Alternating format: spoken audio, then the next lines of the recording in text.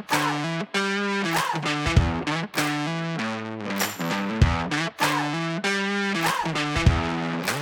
day, everybody, and welcome to the Vittles and Vitals podcast, where we talk about important stuff and how that stuff connects to food, because everything connects to food.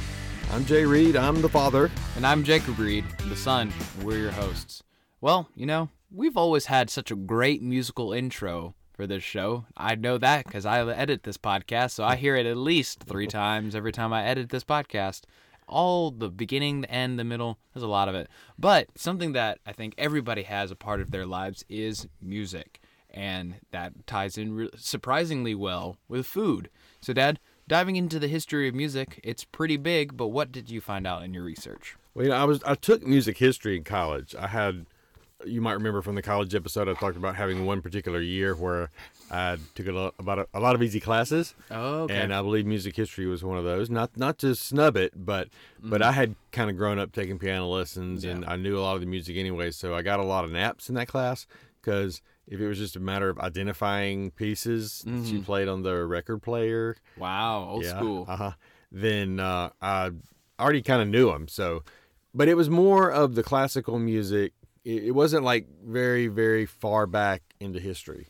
And so I kind of looked into it, and there's things you can go back to. There's things you can go back to, like the first hymn, or no, they call it a hymn. This is the oldest extant, or the oldest existing song. It's something called the Hurrian Hymn number 6. It's from the 14th century BC. Found it in Syria. Gave instructions to how to play it on a 9-string lyre of some sort. Okay. They consider that the world's oldest melody. The oldest composition to survive in its entirety is something I'm going to butcher the name, Sikolos Epitaph, and that's from the 1st century A.D., a Greek song, and they found that on a marble column that was marking the gravesite of some woman there. So before we move on, I just have this weird... Oh, we're moving back. We're not moving on. Well, moving back. When they say that it gives instructions to play on a 9-string lyre, whatever that is. You gotta have a 9-string lyre. First things first, you have to. But I feel like an archaeologist or something could probably figure out what a 9-string lyre looks like. But do you think it was like pluck string 1, pluck string 2? Like, was it written out, or was it some basic? I don't know. I didn't get that deep into it. Notes? But I did see. I think they have actually played the music. I think there's a music video somewhere. I didn't watch it, but Gotcha. I think whoever, the archaeologist or somebody related, found. You know, they found all the instructions. They pieced it together. Somehow found a 9-string lyre and put it together. Dang. Yeah. So that was that kind of takes you back as far as the music itself, the musical instruments. Now, I realize when I say this that it can counteract something that I'm not sure about 100%. But they found some flute-like objects. Yeah. In some digs made from bones. One in particular was made from the femur of a cave bear, and another from the bone of a vulture wing. Okay. I can see that making a decent, musical instrument, because if you think about a flute. Yeah. A flute's nothing more, I'm sorry to my fiance who is a flautist. Oh, you said it right. I know. I've learned the correct pronunciation, but... The correct pronunciation. Okay, so I can say some words correctly, but you just have to put the emphasis on the right syllable. But going back, a flute is basically nothing more than a tube with a bunch of holes that you press in a right sequence to produce a note. Yeah. So I can see something like a femur, which is typically a very straight bone in an animal, making a good flute-like object. Right. With apologies to my friends, the flautists. Out to the flautists. But yeah, that was like supposedly 43,000 years ago. So if you go back that far, okay, there's an instrument that appears to be musical, but you really can't know how it started. Yeah. Probably the oldest of people, beat on something to resemble a drum. They shook something to resemble a shaker. I'm percussion biased, I know. We've all at one point or another in our lives have tapped some sort of melody or a beat on a table, or as kids, you take your spoons and you hit the pot. Yeah. And that just seems to be a natural human response. And as a drummer, I beat on, I mean, every possible surface I could. My mom could probably tell you stories about You that. still do that today on the steering wheel I when still, you drive. I do. I actually do. So, and I took piano lessons until like from 2nd grade till 11th grade. I think that's a world record, except for professionals. As a non-professional piano student, I'm pretty sure 9 years is the record. I love this podcast because I learned family history that I had no idea. I didn't know you took piano. I took period. piano lessons, and I wasn't terrible, but I hated to practice. And it got to where I was embarrassing my teacher when we go to these music festivals and I would play for a judge, and they would give me pity points because they felt sorry for their friend who was my teacher. So finally I told my mom and dad, like, I know piano's great, but I don't have time to practice piano and practice drum. I choose drum. And my argument was the drum through Lions Band had taken me to South Africa, to San Francisco, to Washington, D.C. I said piano took me to Columbus, Mississippi. Half an hour away. The bustling metropolis over there. So I finally convinced them to let me stop. Now, I will say, I won't give them the benefit of saying, oh, I wish I'd have kept taking piano, because I took it for a long time. But I do wish I could play more now. I can sit down and play little melodies, but I would like to get back into that. So, I play piano, drums. I did take up the tenor guitar briefly. Okay. My friend Melanie at BSU allowed me to play a couple times with them for the music at BSU. But she had to keep all the songs within the 3 or 4 chords that I knew. Well, I mean, if you think about it, most Christian music is nothing more than 3 chords. So you were probably well within your wheelhouse. Yeah, so that's my history of instruments. But if you think about why we listen to music, why do we like it? Why does it resonate with us? And that was kind of the thing that when we were talking about topics, that's what I thought about for music is, we all like some kind of music. I think that's pretty safe to say in general. You rarely find people that don't like some sort of music. Right. Somebody always, whether it's some obscure band from Yugoslavia you've never heard of before to the most popular pop artists of the time, somebody has some sort of music app that they listen to. Right. And we all love it for whatever reason, but we don't know the reason. Why is it that music resonates with us? And there are some theories. The emotions and the our emotions, and then the tones and beats of music, apparently they kind of affect the same areas of the brain. So that's maybe why we get emotional, or why we enjoy music, or maybe don't enjoy music of a certain kind. One article I read said the brain loves patterns, and so music is very set on patterns usually. Yes. And we hear a lot today about dopamine dumping or dopamine release. From having a like on an Instagram post, get a little shot of dopamine. And music, when it reaches some sort of peak or excitement level, just dumps dopamine. It dumps dopamine at higher levels at that point. There's something called entrainment too. This is a new word. Where if the music is accelerating, kind of get you that fever pitch, your heartbeat and your breathing accelerate as well. So that's called entrainment. So that's the word for the day. Yeah, that's really cool. I didn't take music appreciation or anything of the sort, just because those classes fill up really, really quickly. But I did take, and there's a method to my madness. I did take Intro to Theater, and part of Intro to Theater is that you talk about musicals and why kind of musicals are a really kind of specific form of theater, but why it's so popular. And my professor was talking about how music, those musical numbers in each musical are very specifically chosen for each part of the song, because song is the only way that you can express kind of the emotions of that particular scene. Because, if you look at a play, there's some really serious scenes and stuff like that, but a lot of time they still have music behind them. If you look at every movie ever, there's a soundtrack behind it. Yes, I can tell you a great story about that. Well, we'll get to it in a second, but, one example, Howard Shore in the Lord of the Ring movies. They have some of the best soundtracks because the music almost never stops the entire time. And the entire time in the background, you have that music playing. So when it's an intense fight scene, the music builds, and it's a lot of heavy drums and a lot of like high pitches and stuff. But then when it's like a really soft scene, it's like the twinkling of the bells in the background, and it like helps us point to certain directions. The dwarves have a different music than the elves, and you can tell by the way it's done. Oh, cool. Well, that makes a lot of sense. I listened to another podcast called Blockbuster, and it tells the story of Steven Spielberg and George Lucas in some of their earlier years as they were really getting famous. Spielberg was doing Jaws, Lucas was doing Star Wars, and the story is told that things were just not going well for Lucas. He had the script, he had the filming, everything was done, but it just wasn't coming out like he wanted it to.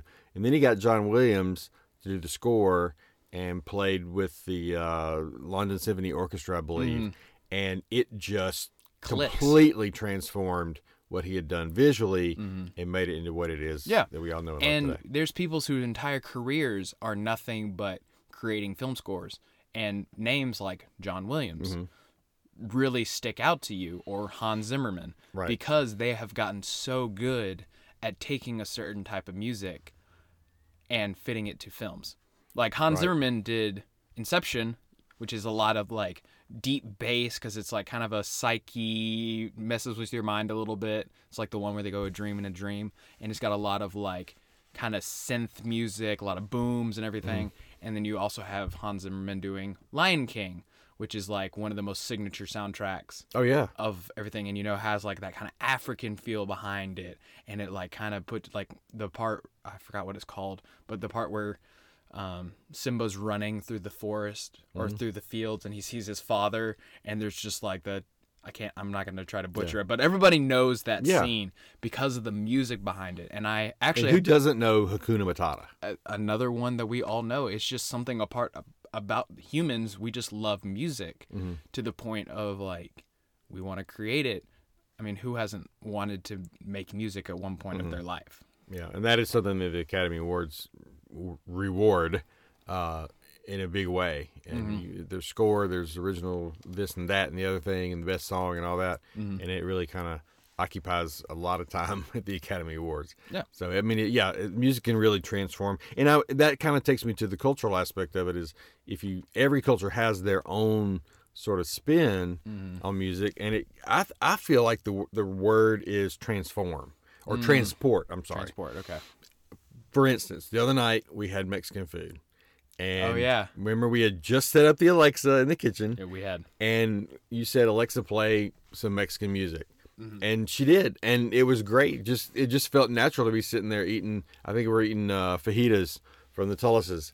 And we're playing the Mexican music. And it just really brought the whole experience together. Yeah. And that's with everything. If you go like a restaurant will play the music and also have decor, and it kind of a Mexican restaurant will take you to Mexico.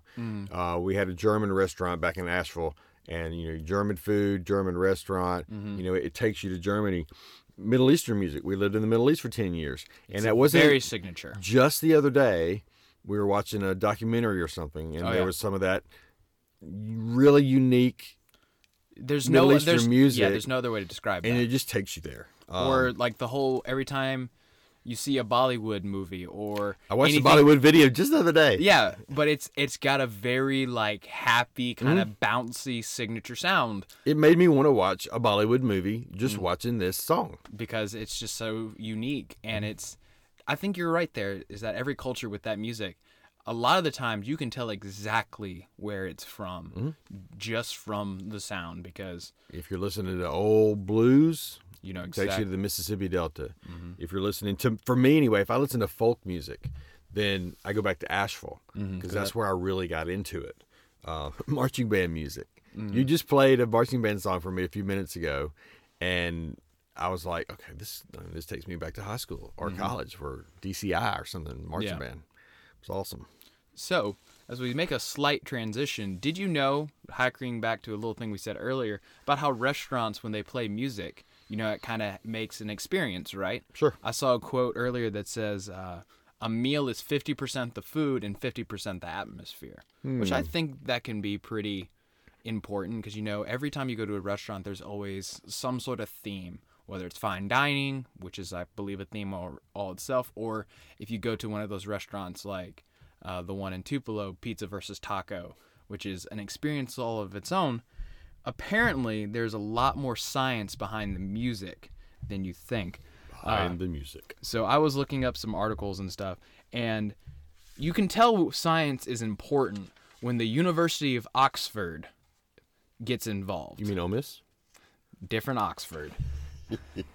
The much older Oxford. Okay. So there's a guy, and his book is called Gastrophysics, the new science of food.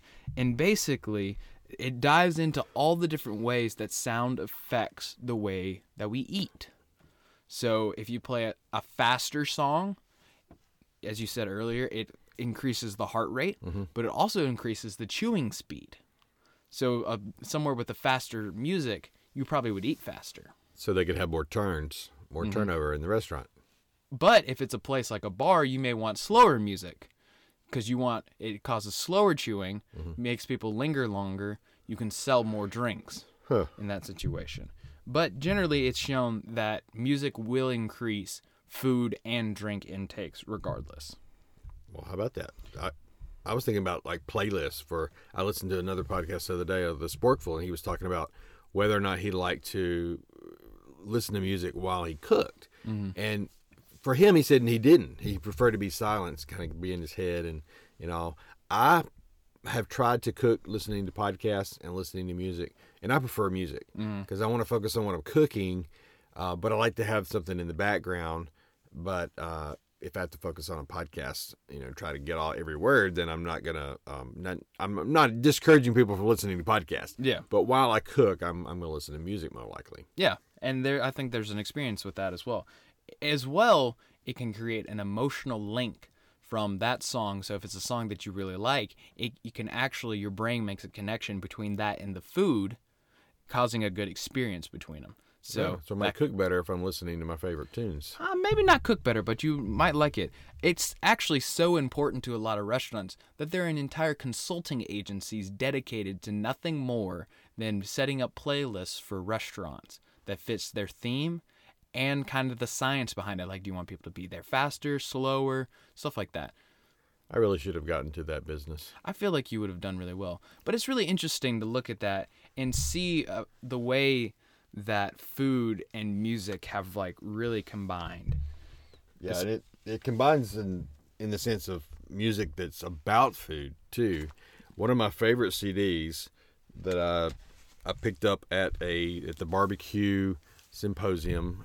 Again, I know I mentioned Southern Foodways Alliance a lot, but that's where I've learned a lot. So the name of the CD is Barbecue Any Old Time. It's got like 20 something songs. So I just wanted to read you a few names of these songs. Who Did You Give My Barbecue To? Naturally. There's a part 1 and a part 2. Pig Meat on the Line, Pork Chop Blues, I Crave My Pig Meat, Pepper Sauce Mama. Okay. Gimme a Pig's Foot and a Bottle of Beer. And in the same genre, Pig's Feet and Slaw.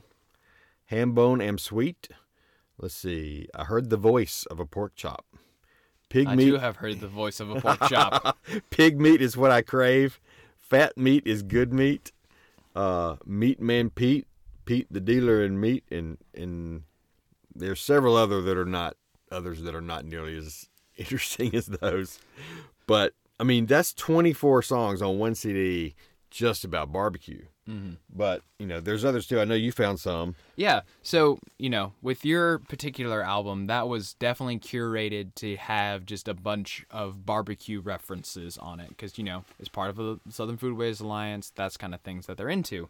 But it honestly goes all the way through culture. I looked up. You can just search food themed music, and it just there's lists out there. One of them is by, I'm going to probably butcher their name, I think it's Migos.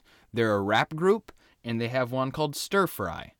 And the music video is hilarious. It's like they own a stir fry restaurant, but all the subtitles, they're like speaking English, but all the subtitles are in like Japanese. It's really funny.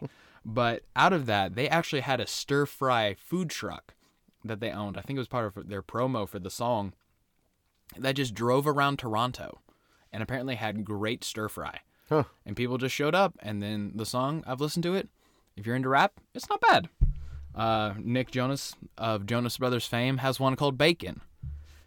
And then it just keeps going on. One of my favorite rappers, P-Bod, He's this Christian guy out of Seattle, Washington, has a song called Sweet as Coca-Cola. Okay. And he just sings about a great day and how sweet it is, like Coca-Cola. And, most of the time when you have, like, the food references, it's not always about food kind of situation. That's exactly right. So, yes. like, use discretion when you're looking up food songs. There's one that I really, really like. It's by a guy named Ryan Warnick, and he is from Clinton, I think. He goes to MC, and he has one called Black Coffee. Okay. And he's just singing. I think I've heard that one. I think I've showed it to you. It was a favorite a couple Okay.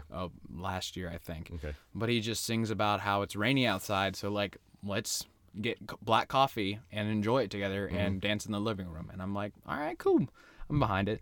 But it goes to the point that classical music was influenced by it. Say it ain't so. Say it ain't so.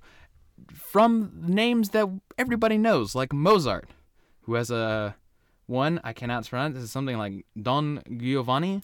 Don Giovanni. Don that Giovanni. was an opera, I believe. Yes, but one song is called Champagne Aria. Okay. So talks about champagne. Drinking song. Yep, it's a drinking song. There's a famous musical called The Student Prince, and it had a song called Drink, Drink, Drink. Another drinking song. Another drinking song.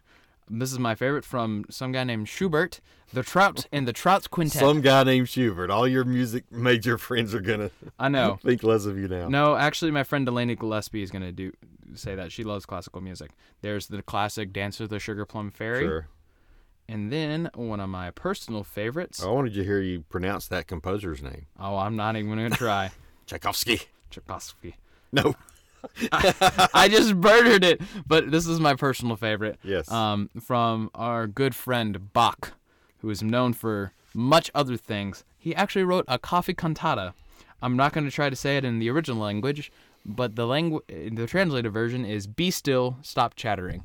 It is a comedy opera about a father who is trying to convince his young daughter to stop drinking coffee because it makes her very caffeinated and talk all the time. Okay.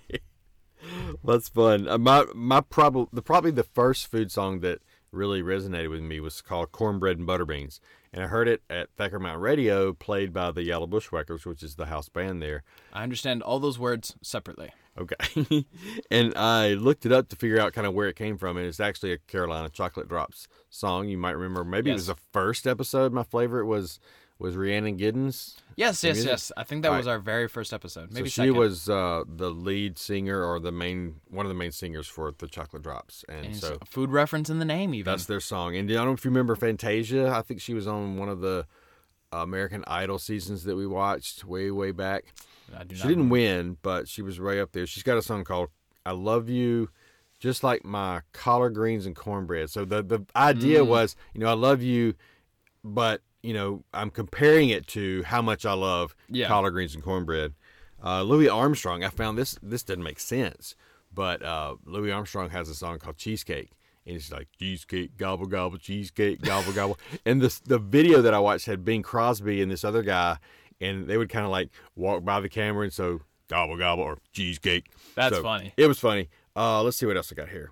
Jack Johnson has something called Banana Pancakes. I think it's just a line in the song. Yeah. And then Nat King Cole has a song called Frim Fram Sauce. Okay. And there's really no such thing as Frim Fram Sauce, but there's a lot of food. And this is one of those that may have some innuendo, may have some other meaning to some of the words. Use discretion. Yeah, but I mean, it's not going to offend anybody, but if you just don't think about it too hard. But those kind of things. I used to have another whole list of food songs, and I've lost it. But I love like anything else, whether it's a food book or a food movie or whatever. I mean, food music is awesome. The only other question is, can you make music with food? You actually can, because there's this group that I've seen, and I can't tell you what their name is, but they literally hand carve all their instruments out of fruits and vegetables and then perform a full concert with it. Really? It's very interesting. The man's got like a carrot recorder and like has like a baritone made out of a pumpkin or a watermelon. It's very odd, but it's very interesting. Well, I think you could do like just off the top of my head, I thought about a gourd. I mean, we don't necessarily eat a lot of gourds, but it's a That's a vegetable of sorts, or some we do, and you can make something out of that for sure. And then, I made my own shaker with rice inside a can one time. So is that food making music? I feel like that is.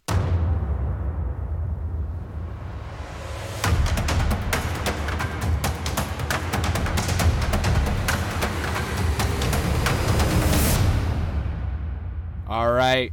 Speaking of music, there are those drum beats. Dad, what are your favorites for this week? Well, I'm going to go. It's not necessarily a food song, except for one of my favorites that has to do with a rolling pin. So that's a cooking instrument.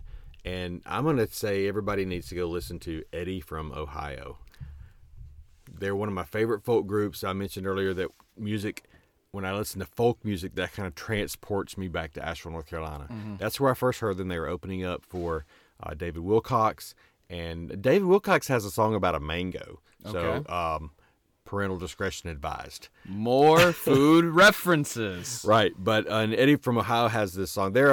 I don't think they're playing much together now, but they were just amazing musicians. And a lot of the music was kind of funny.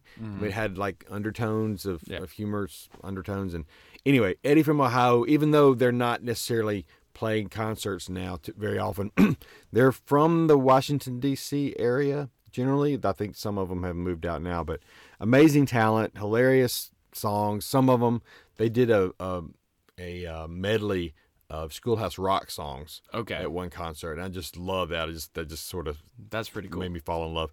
But there's a song about a guy coming home late and how he's expecting to be hit in the head with a rolling pin from his wife when he gets home. That's funny. And then Eddie's like, "Don't do that again, or I'll hit you in the head with a rolling pin."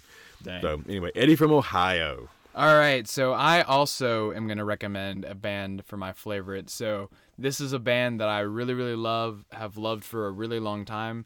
According to Spotify, they were my band of the decade. Oh, wow. So apparently I listen to them. They're typically in my top 5 artists every year. But their name is Citizens. They used to be Citizens and Saints. They're indie, Christian, alternative, some worship. They're kind of really experimental with a lot of their sounds. Every album is really unique, very different. And they kind of push it, but it's all very scripturally based.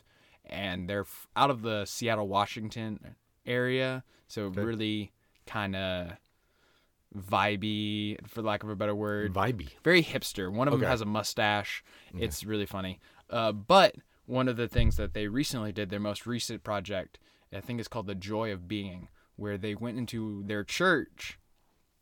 It was completely empty, just them and their instruments, and all of the songs were recorded on their iPhones.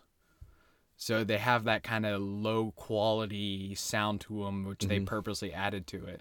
And it was really cool because when that happened, the whole coronavirus thing happened. So everybody was locked down and all the churches were empty. Mm-hmm. So they kind of pushed it out right when that all happened. Kind of like, we didn't do this on purpose, but look what the situation is. So let us bless it with you. And they are some great songs. And that also kind of brings up another thing that we've seen on pandemic video has been people getting on their iPhones or doing a Zoom song together. And I know there's more to it than meets the eye, but I've seen some artists from Nashville saying "It Is Well With My Soul," I believe, and the Gaither Vocal Band did a couple of songs. A lot of live concerts on Instagram Live. Right. So thanks so much for listening. If you've enjoyed the podcast and think others might enjoy it too, please share and rate on whatever podcast platform you found us, and they are legion.